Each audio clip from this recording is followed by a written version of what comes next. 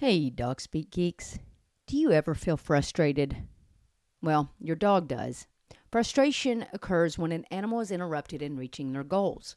Unfortunately, this occurs all too often in the modern world when a dog's goals do not align with those of their human companion. This can be a source of distress for both you and your dog, but it can also lead to the development of problem behaviors and can damage the relationship that you have with your dog. But we have answers for you.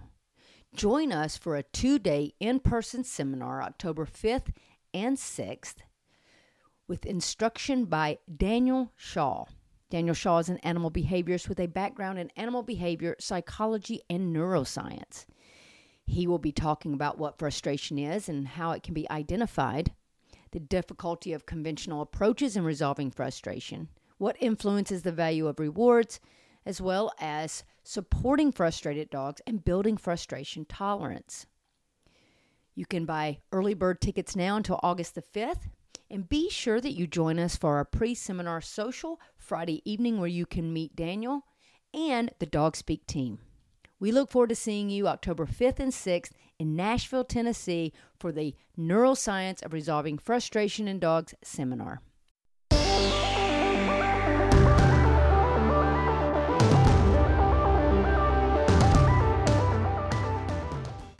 Hey guys, and welcome to the Dog Speak podcast. I am Nikki Ivy, your host. I am thrilled that you are joining me to talk puppies, dog training, real life manners, and more. Be sure to check out our Facebook page as well as our website at dogspeak101.com.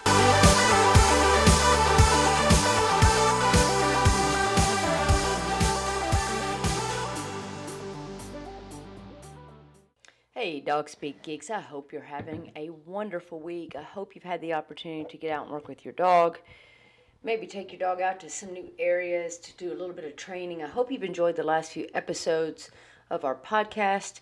We are still working on that podcast to do with Gray. Our schedules are just a little hectic right now, so we're having a little problem getting together, but we will make it happen. And when we do, you will be the first to know if you are subscribing to our channel. So be sure you do subscribe to our channel so that you know when the new episodes come out. I am really trying hard to get these episodes out every Tuesday, to get a new one out every Tuesday. If you have any ideas, again, please feel free to send them to me. Let me know what your thoughts are. What would you like me to talk about? It can be really about anything. Just give me some ideas. I may have to do a little research and put together something, but I would love to talk about what you guys want to talk about. So today I do want to talk a little bit about luring while training. Now, what is luring? Well, let's first go back and talk about the kind of 3 different ways that you can use a reward. You can use a reward, and we'll use food as the example because it's just the easiest. You can use food as a reward. Whereas when the dog does the behavior that you would like to see repeated, whether you have given them a cue or not, you mark that behavior with whatever verbal marker or whatever marker in general you're using, and then you follow it up with a reward, like food. Okay, that's the appropriate way to use the reward itself. Behavior is exhibited, the behavior is marked, the behavior is rewarded. Okay, so that's the right way to use rewards. And it doesn't matter if you're using the reward of food or toys or leash on or getting into the car, getting out of the car, going through the gate at the dog park, getting to say hi to the neighbor, getting to say hi to the best friend dog down the street. A reward is anything that the dog finds exciting, that the dog finds, well, in terms, rewarding. So that's the proper way to use a reward. Another way that people tend to use reward, and it's inappropriate, is bribery. Now, bribery, the way I explain it, is basically asking the dog to do something, and when the dog does not exhibit the behavior, you then show the dog the reward that they can earn if they give you the behavior that you're asking for. That would be bribery.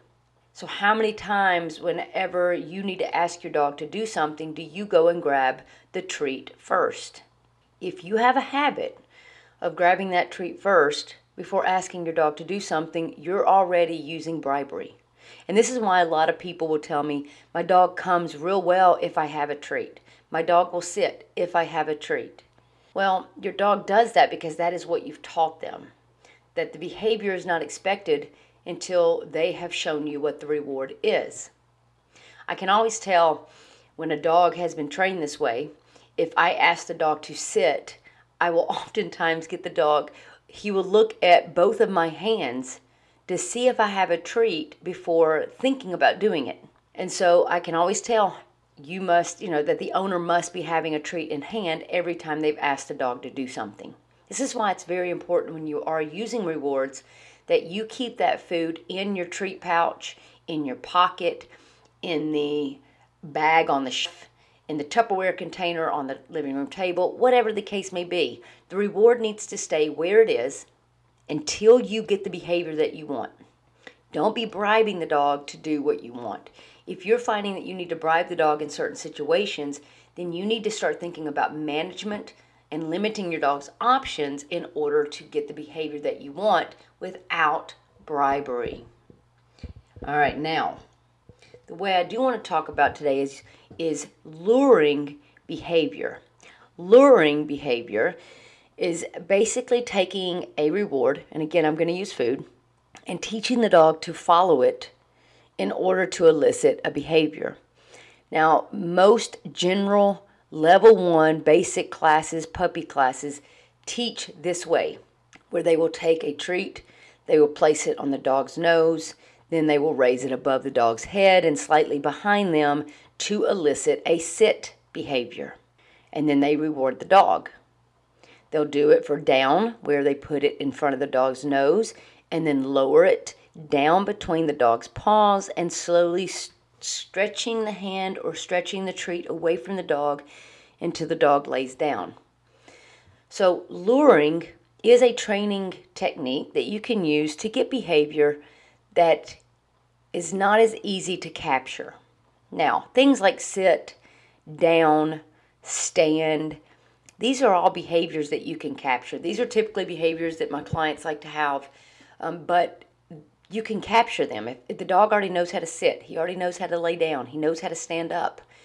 If we capture those behaviors, then we don't have to lure them. And I recommend not luring, even though luring seems to get the behavior faster. You've actually created more steps. If I capture a sit, the dog's butt goes to the floor, I say good boy, I treat. Each time I capture it, it's the same thing. The butt's going to the floor, I say good boy, I treat. So the dog is learning that without any external help or any external assistance from me, the dog can put his butt on the floor to earn a reward. That is fantastic because that's what we want. We want the dog to be able to sit without having to be dependent on me getting them to do it. However, we do want to put the sit on command and have our dog do it verbally when we've asked for it. If we are capturing the behavior as we're seeing the dog do it, we can say sit, the dog sits, oh, good sit. If we are luring the behavior, what ends up happening is you put the treat at the dog's nose and you lure them into a sit. Most people will do that and say sit at the same time. Well, what's happened is that when you start using a hand signal and you start using that lure for your dog to follow your hand, you're actually teaching that the cue to sit is the hand signal. That will become the default cue because dogs pick up body language. This is why I don't like to use hand signals, because I want dogs to understand verbally what I want them to do, not by any movement of my body. Not by standing in front of them, not by leaning over them, not by touching the butt, not by snapping fingers, not by holding fingers up or lifting a hand up. So I want just a verbal. But let's just take the example of sit on luring and the appropriate way to lure. So I want to teach you how to lure appropriately in case you do need to lure, to teach things like rolling over, playing dead, showing their belly, spinning or dancing, or maybe you're doing some fun tricks. Luring can be useful for those, but let's just do it correctly. So I want you to learn how to do it correctly. So we'll stick with our sit, and we'll use that as our example. So what you're going to do is you'll go ahead and get your treat in your hand, okay, but you're not going to show the dog the hand with a treat in it just yet. Okay, you are then going to ask the dog to sit, and then within a second, you're going to bring the treat to the dog's nose. You're going to lift it slightly above the dog's nose and slowly behind the dog. Not fast. Dog can't follow it if it's fast. You go slow. As the dog's butt hits, you go good sit, and then you give them the treat. Okay? Repeat that a couple of times. We say sit. We have the treat in hand. We put it at nose. We slowly lift it up and backwards. Dog sits, good sit, and we treat. We do that a few times with treat in hand. Very quickly, you should then move to same scenario, but no treat in hand. Just the dog following your fingers that smell like a treat. So you say sit, then you take your hand, you have it at the dog's nose, slowly lift it up and slowly backwards. Mimicking a treat in hand, but you don't have one. When the dog sits, good sit, then you may reach and grab the treat and reward the dog. You will do that several times, maybe 5, 6, maybe 10 times. Then you will start asking the dog to sit, wait a couple of seconds, so count to 2 or 3, before getting your hand to the dog's nose. And if your dog starts to sit before you can get your hand there, great. Mark the sit and reward. If you have to get your hand there and the dog realizes what you're doing and then sit, great. Reward that and move on. Don't keep repeating sit, and don't keep using the lure. The mistake people make with the lure is that they keep the treat in hand way more than they need to. So it turns into bribery. If you lure it, you should only have a treat in hand for maybe 4 or 5 times, and then you try with no treat in hand, and you may have to do that 5 to 10 times before you're able to do less hand movement. But make sure you're always giving the command first. You do not want to be having your hand, if you put your hand at the dog's nose first and then say sit, then the hand coming to the nose becomes the default cue. Whatever happens first is the default cue. So think about what you're doing in these situations when you ask your dog to do something. What are you doing first? Are you standing up from a sitting position before you ask your dog to sit every single time? If that's the case, you're going to have a hard time getting your dog to sit while you're sitting. So the first behavior that you do, the first movement that you do, is going to become the default cue. So make sure that the default is always your verbal command. Now, luring is, like I said, something that you can use to teach a lot of different things. We do not use it typically to lure a sit because that's very natural. Sometimes we will use it to get a quicker down, especially if the owners are just wanting a down or there's really a good reason to get down faster. And then stand. We will teach stand with a lure. Basically with that, when your dog is in a sit or a down, you would say stand. Put the treat in front of the dog's nose, right in the center of it, and you will slowly pull the treat away where the dog has to move forward to get it, eventually standing. The dog stands, good stand, reward. And you repeat the procedure, only having treat in hand as many times as you need. Don't push it. Don't do 20 of them with treat in hand. I'm thinking 5 or 6 most dogs can slowly take that treat away. Now, don't take that 5 or 6 number and say, okay, this is the only amount of time we're going to do it, and now my dog is just being stubborn. That's just giving you some guidelines. I don't want you sitting there for 4 days teaching a sit or a stand using a lure with a treat in hand. You shouldn't have to do that. Okay, now if you practice one day for a stand with your lure, and then the next day you want to try it, without the lure, but you've not done it enough, then you may have to start with the lure again. and then just slowly start limiting those steps. So it's really something that, luring is easier to show you. Obviously, it's easier to show you on video. Good news is we do have a video on the command of touch, and that will show you how we use luring to teach touch. So you can find that video on the website and or the Facebook page, so check that out. But don't jump to luring. I think a lot of people jump to it, and you don't need to, because the majority of the behavior that dogs do that we want, or behavior that we want, dogs already do. It's just a matter of you capturing that behavior, and capturing is super powerful, and it's something that you need to train your brain to do. You are training 24/7. Every time your dog does something that you like, you need to acknowledge it. It can be a simple good boy or a simple good girl. It doesn't have to be an elaborate party. It doesn't have to be a bunch of treats. It just needs to be an acknowledgement. Stop looking for what you don't want in order to correct it. You have to look for the behavior that you want in order to get it repeated on a regular basis so that you can elicit the behavior when you ask for it. All right? You could never put sit on command and it'll never go away, but you're also not going to be able to get it when you really want it unless you put it on command. So remember to think about what words you want to use. Limit your hand signals. Limit the extra movements of snapping fingers. When you're walking, one thing I've noticed is when people are walking, they are tapping the side of their leg. Well, that becomes a cue. And I don't want to have to be walking my dog constantly slapping the side of my leg. I only have two hands. One hand may be holding the leash. The other hand needs to be available to treat. Or in reality, for me, one hand on the leash, one hand on a beer. Or the leash is around my waist, which allows me one hand for my beer and one hand to treat. Right? So you got to be available for your dog to be able to acknowledge that behavior on a regular basis, reward that dog on a regular basis, and not doing extras with your hand like snapping fingers or clapping the side of your leg, whatever the case may be. Not to mention the two hands on the leash thing.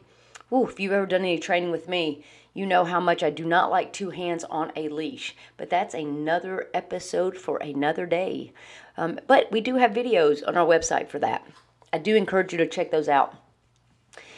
But yeah, luring is just something that if you need it, use it. If you don't need it, don't do it. And if you are going to do it correctly. It should not take forever to get a behavior.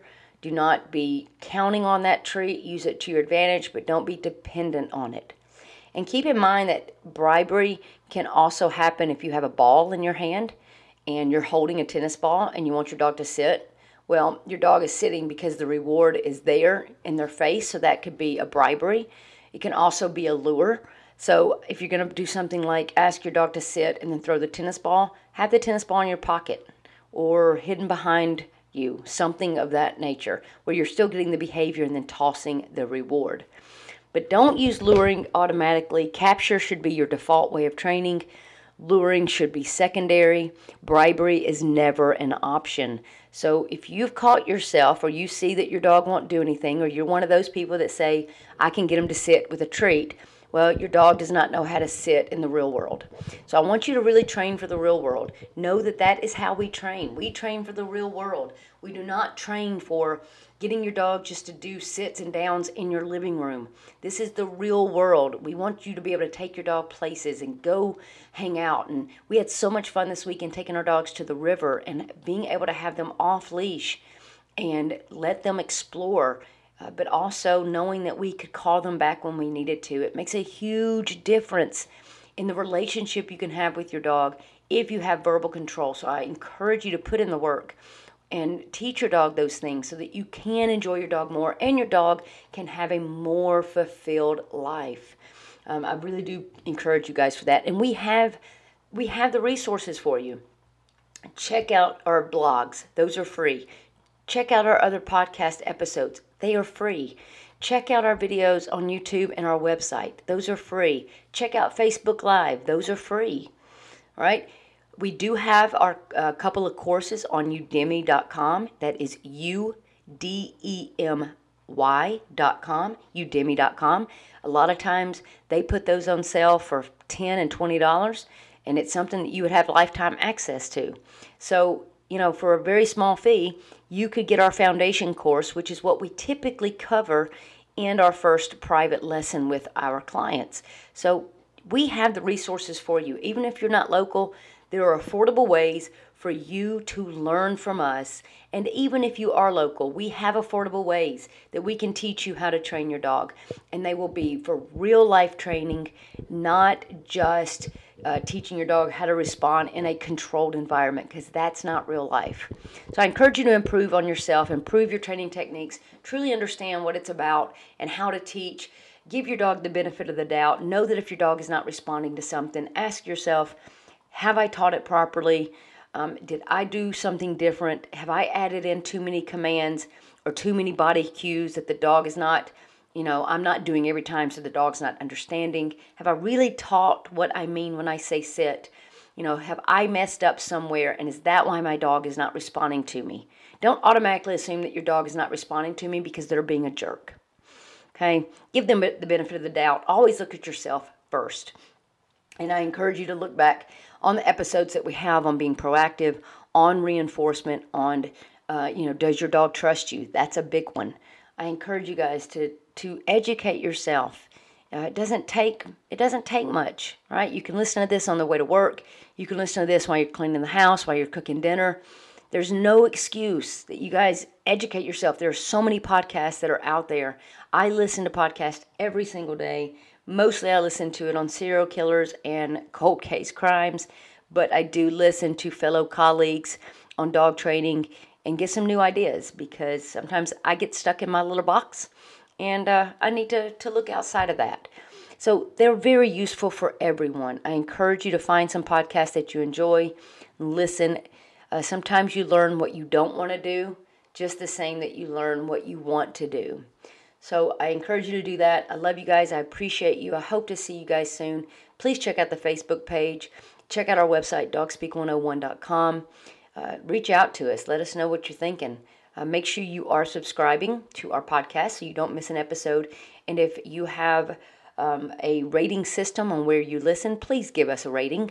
We want other people to be able to find us, and the ratings are the way that they can do that. If we get high enough ratings, people can search for dog training podcast, and ours can start to come up for them so that they are getting some positive training techniques to use with their dog. I love you guys. I appreciate you very much, and I hope you have a wonderful rest of the week.